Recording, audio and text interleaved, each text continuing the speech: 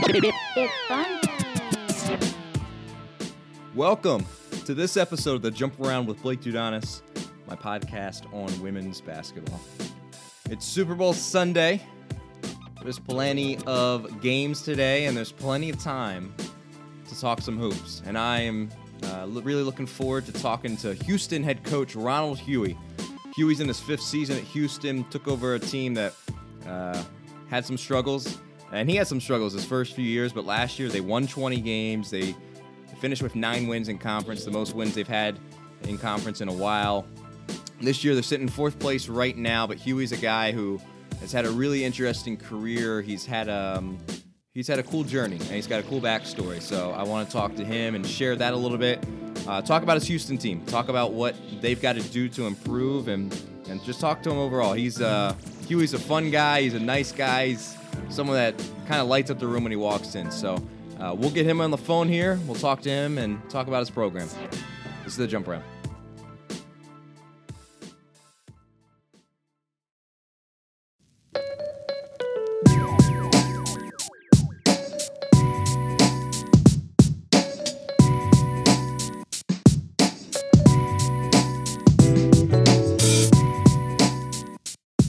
And we are back on the Jump Around, and joining me, it is Houston head coach Ronald Hughey. Coach, I appreciate you joining me, and it's always nice when I have a guest on, and they're coming off of a win, and an overtime win nonetheless for you guys. So thanks for joining me, and I know you're a happy man this morning. Oh, very happy. Thanks for having me, and like you said, coming off a great win, so it just carries the mood to the next level, and I'm still excited about it. Well, we will definitely get into the season and everything about Houston, but I want people to know a little bit about you and how you got here. You're a guy born and raised in South Carolina, a guy born in Columbia, and as you go through your journey, you coached at high school, you go to a small college in Limestone, and you kind of work your way through that, and then a couple years later, you're coaching at South Carolina. Your coaching journey, and that was just the beginning of it, but your coaching journey's been pretty remarkable. I'm sure that's not lost on you. When you first started into this business, did you ever envision it being what it's been for you? Absolutely not. Absolutely not. Just to tell you a little story how I got to South Carolina. I started out at South Carolina State, and I was there for 3 years. And, being a smaller HBCU, played all the bigger schools, University of South Carolina being close and money game and things like that.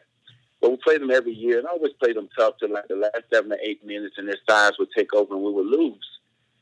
But Susan always asked me about the scout. Can she have the scout? Can she have the scout? So we always exchange scouts and things like that. And then on the road recruiting, she would always come and sit beside me in the gym and ask me about different players on the floor and things like that. And I would just tell about it because when you're at the smaller school, you have to evaluate every kid. Yeah. You can't leave early, like some of the majors. And you just can't have a list of 10 or 12. And you have to evaluate everyone. So that's what I was used to doing. And the end of my 3rd year at South Carolina State, Susan called me as soon as we got off the road and said, I would really love to talk to you about coming to be my assistant at University of South Carolina. And I said, I would love to as well. I said, can I get a chance to come up and sit down and interview with you and things like that? And she said, I'm calling to offer you the job. You've been interviewing for the last 3 years. I was like, wow. That is no crazy. idea. Wow. That's remarkable. Yeah. She was like, all the days of sitting next to you in the gym, all the scouts, all the conversations, all of those things you've been interviewing. I was like, wow. Wow. Pretty cool. Yes. And that is a huge jump from South Carolina State to South Carolina. I'm sure you probably felt like a kid in a candy shop, the amount of resources at your disposal. Because if people don't know, when you're at that lower D1 level, man, you're scrapping together everything, you're doing everything, and then you get to the SEC and you're probably feeling like you're living the dream. Hey, it started with the pay because I went up about 50,000. And then, like you said, all the resources. It's the first time having my own car that I didn't have to help pay for or anything like that. Because South Carolina State gave us a car, but we had to pay the insurance and things like that. And I was appreciative of that. But again, like you said, the resource at South Carolina, I didn't have to pay for the car. I got a car stipend and, all of that stuff. And then recruiting budget. You could go anywhere at any time, Once we got closer to the season recruiting, I could go get on a private plane to go down and watch a game and come right back. And it was just tremendous, man. Living the dream. Oh, man, that is funny. Well, so you go from South Carolina, you go to UCF, you also coach at Rutgers, Texas, Florida State, a lot of incredible schools. And, man, Hughey, not a lot of people can say they worked for CViv and Gail and for you, man, and Sue Semrau. I mean, you worked for some incredible female head coaches. I'm just curious, for those three and really anyone else you want to chime in, but those three in particular, I'm curious what you've learned from them, because those are all, they're all legends of this game. Man, I was, extremely blessed just to get the call from each one of them, because Coach Stringer was the only person I interviewed for. And still yet today, it's the only job that I interviewed for as assistant. Everybody else just called and offered me the job. The Coach Stringer put me through a 3-day process. Oof. The thing I learned most with Coach Stringer was being prepared. The 3 hours and 4 hour practices and all that stuff was just about being prepared. The second thing I learned from her was just execution. You don't go through all this preparation to fail when the moment get here. And those two things she harped on so much. The third thing she harped on is the kids always have more. We would practice during the holidays when you have no time limit, and we would go 3 or 4 hours, and she would tell the kids we're going to go 1 more hour, and if it's not like we started, we're going to start over and go another 3 or 4 hours. And those kids would start up just like we started practice, pulling everything out, and I was simply amazed. But she knew it. Wow. She knew it, because they always hold back a little bit more. Yeah. A little bit. And those 3 things I learned from her. Wow. With Gail, I learned simplicity. I was coming from Rutgers where, everything was strategic and 30-page scout reports and all that. And Coach C was like, no, I'm like simplicity. And that simplicity is what I use today. Also, she was more of getting the players to perform on the floor instead of trying to get plays to make them perform. Okay. It was your talent should win out because you're the better player. As long as I put you in a situation to perform, like the NBA. A lot of ISO stuff and things like that. She expected the players to be able to get it done. And Sue, I learned everything about managing players off the floor with love. I mean, Sue, I'll give you an example.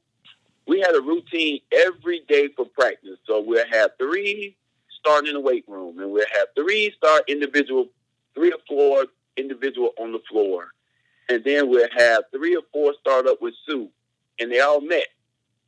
So every week, every player could say they had some time from Sue. That's individual time. She met with each one of them for 10 or 15 minutes every single week. That's hard to do, man. It is. I tried it when I got here, and I was done after the first 6 weeks. I mean, it's legitimately hard to find that time to do that. I'm telling you. That was every pre-practice. We had 4 of them in the weight room, 3 or 4 on the floor doing individuals, and we rotated. So Monday, Group A was with Sue. Then B, Group A was on the floor. Then Wednesday, Group A was on the court. And everybody just rotated like that. And I was like, Sue, how do you do it? And I just couldn't imagine. But that's what I learned there. She's the ultimate with off the court, having them to understand that they're a part of the program, that everything that you give culturally is the thing that we must have in order to win. It wasn't about on the court for her. Mm. It was off the court, making them feel a part, making them feel home. She knew all the family stories. She knew all the birthdays. She knew everything. And I commend her every day for that, because I could never get to that point. Yeah. Well, you've certainly taken it and put it into what you're doing. And I do want to ask you one more thing. And I ask this very respectfully, because I think you know how I feel about you.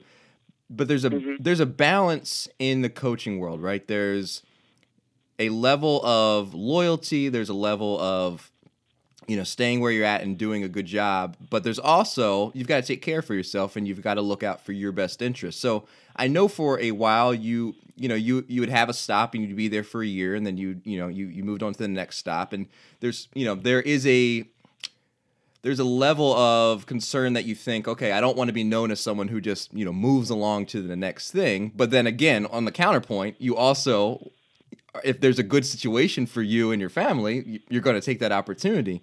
So for you, I wonder how you navigate that and balance those two, because I know it is a balance. And you want to, and I know, and if you're outside and you don't, if I don't know Hughey and I think, oh, this guy just is hopping around and do whatever, but I'm sure for you there's a reason for that. I'm just curious about your thoughts on that. Oh yeah, I'll definitely answer that. I'm gonna tell you a story right before I answer it. When I got the head job at Houston and I went to Boo Williams, I can't think of the guy's name. He's the head coach at Marist. Oh, Brian Georges. He walked up to me and he said, "Congratulations, Hughey." He said, "I'm happy to see you get the head coaching job at Houston." And I said, "Thank you so much." He said, "Now I get to see you in one freaking shirt instead of every year in a different shirt."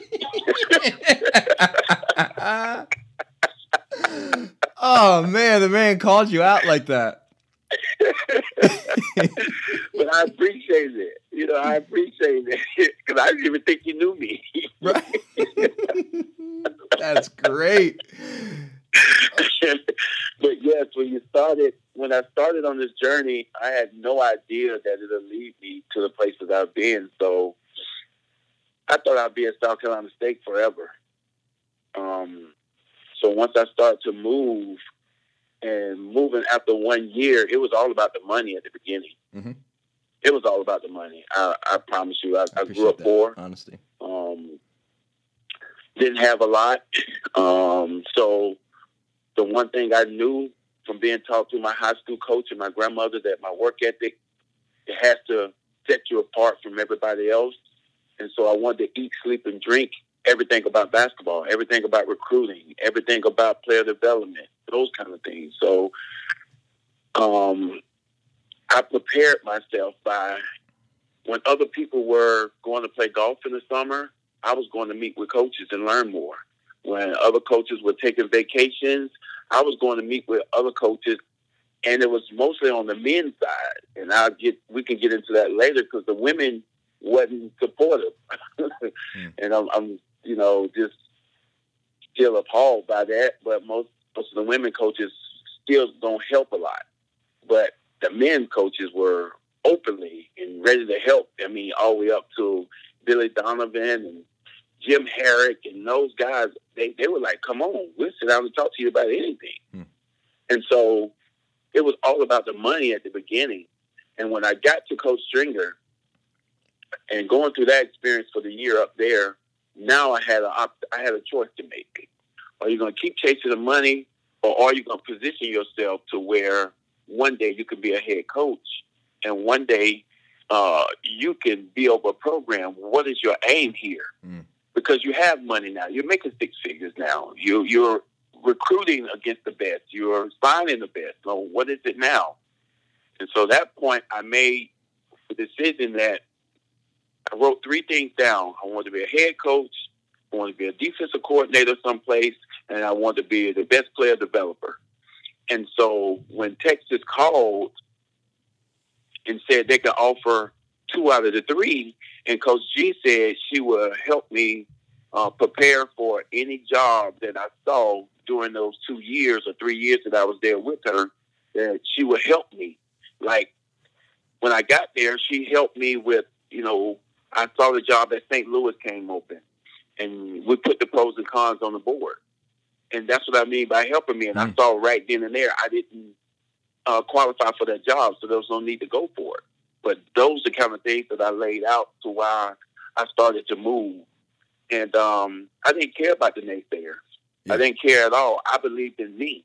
Yeah. The one thing that I love about basketball, and one thing that I knew, is if I worked harder and smarter than everybody else, I would excel. And that's the one thing I had. My balance was crazy with my family, everything. I was, 4 a.m., 5 a.m., I'm up doing scouts or figuring out ways to get next to this player or that coach or things like that. And that's what I did every single day. Every day. My friends were like, "You're crazy. It's your birthday weekend and you're going to Missouri to spend it with Mike Anderson and watch practice and talk basketball and all of that?" I'm like, yes. And that's what I did. It was so much that Feedy was starting to broadcast all the things that I was doing to other people. And I didn't even know it. I barely even knew her. But she was telling my story to all these other people. And that's the decision that I made. And I didn't care that other people were going to talk about it and say you're moving every year and you're not loyal and all this other stuff. I was like, as long as I'm there and I'm loyal and I do everything possible to help them win, sure. When the next opportunity came, if it fit me, I was taking it. Yeah. Yeah, absolutely. Well, so it begs the follow up then with what you alluded to when you're trying to go around and learn and trying to meet with coaches or whatever. So you had a struggle meeting some of the women's head coaches then. Yes, it was really a struggle. Especially when I first got in it. Susan would talk to me just because I was local, but when I reached out to some of the other coaches, just around the Triangle area, from North Carolina, South Carolina, and Georgia, they were too busy. I could get a few assistants to meet with me. Sure. One of the best meetings I had was with Tracy at North Carolina. Sure. That's when they had Ivory Ladder and all of them, and they were filling up the record books. And I asked her, "How do you recruit?" She said, "What do you mean?" I said, "I want to learn to be a recruiter like you. What do you do?"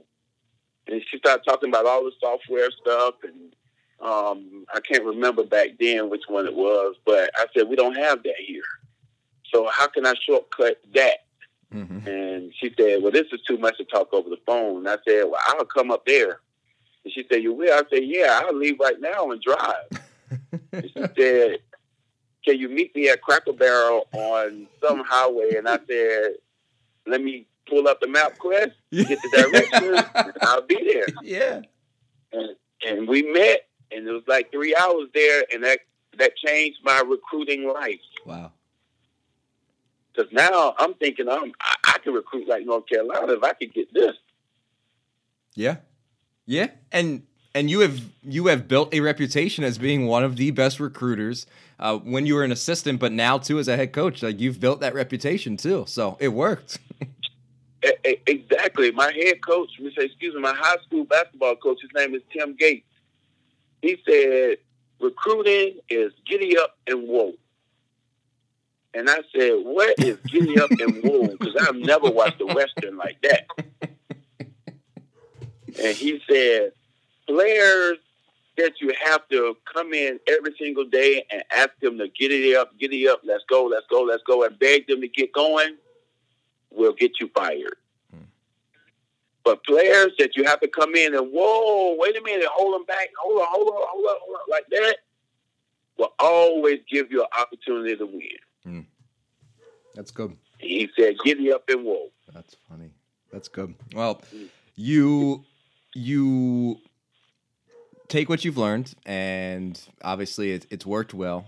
You get the Houston job, and the program was not in a great place, and you struggle. Your first 2 years, which even in your introductory press conference, someone asked you, hey, how long is it going to take you to get this thing turned around? You're like, look, I don't know. We're just going to have to work and get better every day and all that. But you go 6-24 your first 2 years, and we'll talk about the happier times in a second. But for someone who's been a part of some, good teams, some high level teams, how difficult was that? Because that's a lot of losing, Hughey. Exactly. And to tell you another story. So we lost 18 in a row that year. Oof. 18 in a row. I called Coach Gates, my high school coach, my mentor. He's been with me since I've been in 7th grade. He helped raise me like my grandmother. He's like my dad. And I said, do you think I'm the person for the job? Mm. And the phone went silent. The phone went silent because he hung up in my face. Yeah, he hung up in my face. When I called him back, he didn't answer. He texted me back. He said, when you're ready to talk with some sense, you call me back. Wow. And that was, in other words, you're not going to always have it the way you want to have it. I know you was at all these BCS schools and you won. You had great players and all that kind of stuff. You are going to have to work. He said, you come from humble beginnings. Hmm. You're blessed to be in the same situation like that because you're no stranger to hard work. And so that's how I got going. Hmm. And so the next year we ended up losing 13 in a row. But I could better handle the 13 because of what happened with the 18. Yeah. And during that time, I made some mistakes on some recruiting kids. Just because I wanted the quick fix. Sure. And I ended up having to get rid of those kids before the season even started the second year. And Gino called me and said, Hughey, I think you're a great guy. I know you're going to do a great job at Houston, but can you do me one favor for yourself? Do not try to get the quick fix kids because even though you might win some games, the other recruits are going to see them and say, I don't want to be a part of that. Mm-hmm. And you're just going to be back where you started because those kids who are in low character and doesn't understand that your livelihood is involved in this thing because they're selfish and they want to do the things they want to do off the court and sometimes on the court and be not respectful for the teammates and things like that or do drugs or whatever the case may be. They're that reason. They're in that situation for a reason. That's why you probably have an opportunity to get them if they're a great player, a good player, but they've screwed up so much. And he said, don't do that. And from that point, I didn't. Well, it's paid dividends though, because year 4 you guys win 20 games and you're above 500 in the conference for the first time, and so you make some progress in that regard. And then this year, you guys are 11-10 as we sit here. You're 5-3 in the conference. You're sitting in 4th place, which is, you're up there and giving yourself a chance. But as you've made steady progress each year, I know you envisioned, I'm sure, the record being a little bit better than it is currently. It's one of those things where when you're on the rise, it doesn't always just keep going. There's some struggles even here in year 5. So you've had some highs and some lows this season. Talk me through a little bit some of the things you guys have gone through. Exactly. Coming in with this team, we had so much depth and talent that we stacked the schedule a little bit. So we wanted to make the jump because, again, you can't say that you want to be a national championship team and you're out here playing mediocre talent. Yeah. So we felt we had a team.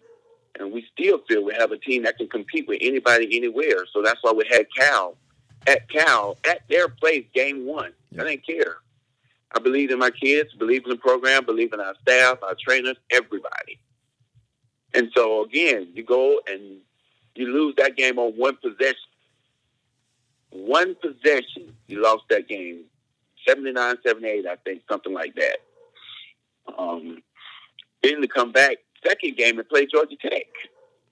And a lot of people call me like, why are you doing that? Why are you doing that? And I was like, because I want to be great. I want our kids to be great. I told her, I sat in their homes with their families and said, we're not going to be in a place that's average.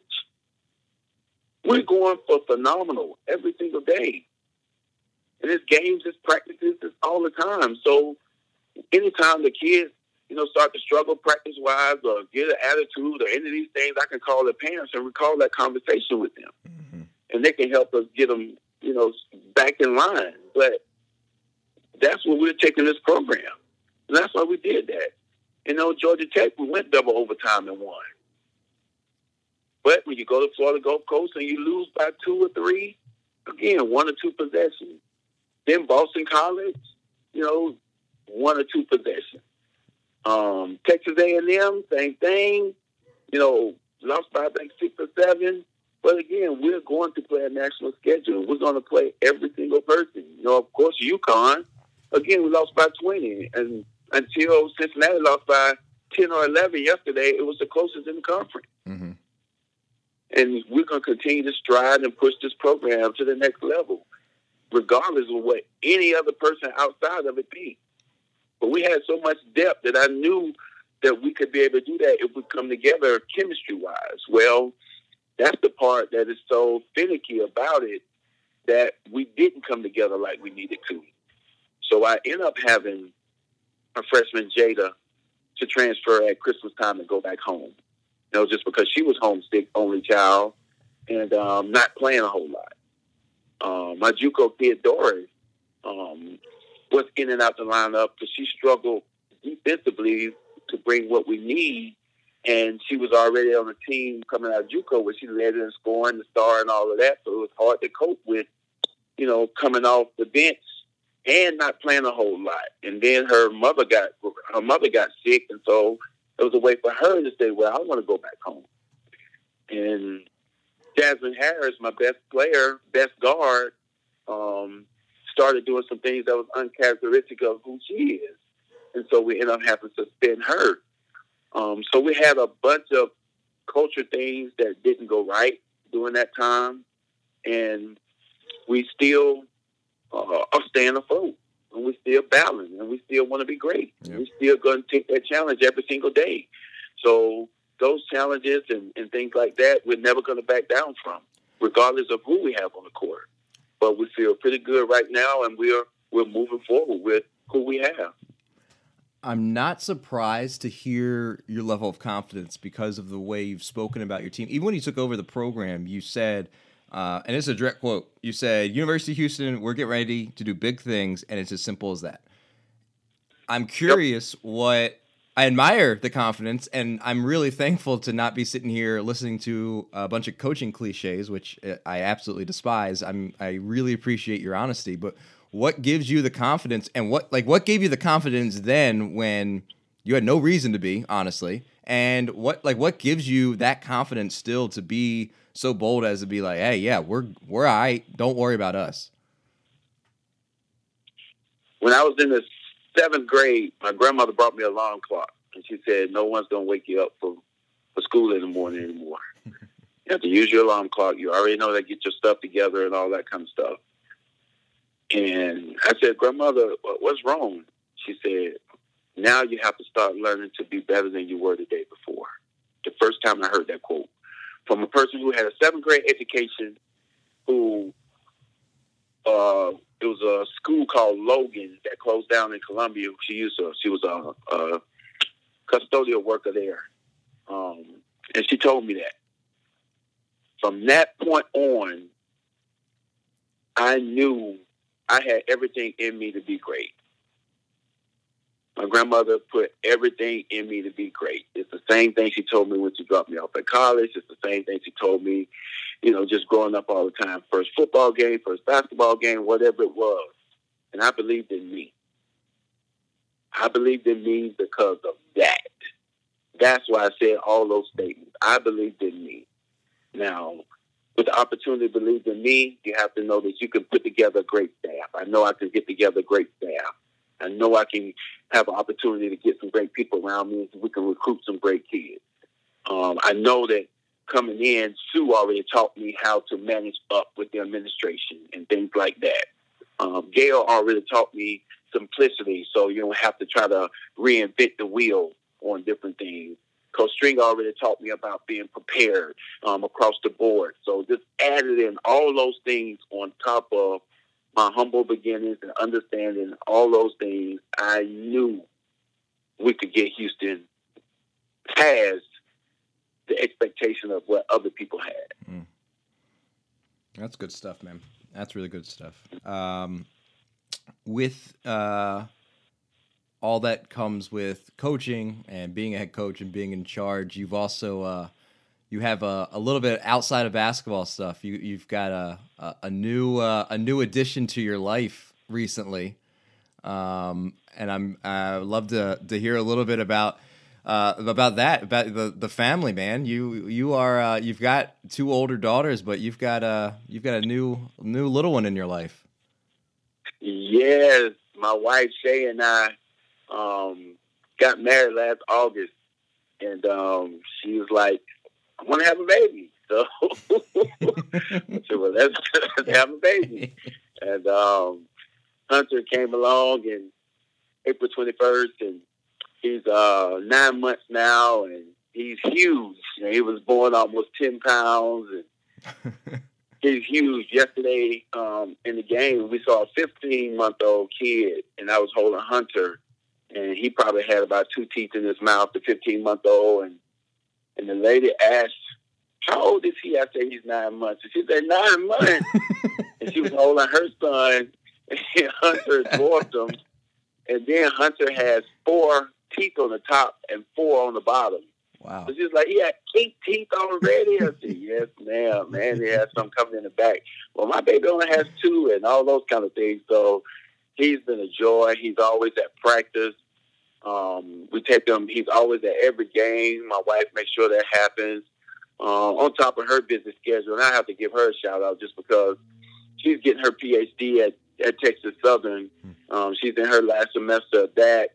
She's also just passed a counseling examination to be a licensed counselor.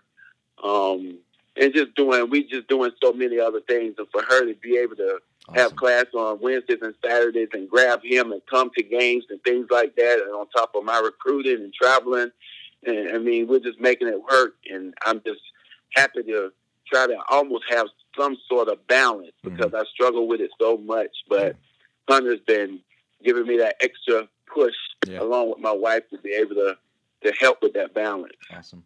Yeah, that's good stuff too. What has been and I'll get you out of here. I got one or two more questions for you, but I'm curious about your growth. You know, you talk about your team and you talk about all the things that you've learned, but since you've taken over as a head coach, obviously there's you see things through a new lens. I'm curious in what ways that you have grown the most since you first arrived at Houston. You know, I think the first way I've grown is in faith. Because when you get jobs like this, you want to question everything, you know, especially all the losing at the beginning. Then you start to get some kids that you thought were a different character, and then they start to expose something else. You just question so much when you're not winning. That I think I grew the most in faith.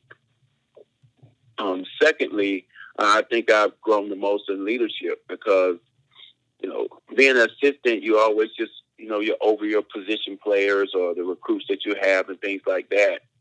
And so when you get to be a head coach and now, you know, you look at your traveling manifest and those kind of things, and you look at 26, 27, 28 people, and, you know, you're having 3 or 4 meetings a day with different areas. We had our alumni weekend, and, you know, as much as I didn't want to have those meetings, you know, at times because of practice and recruiting meetings and things like that, I had to.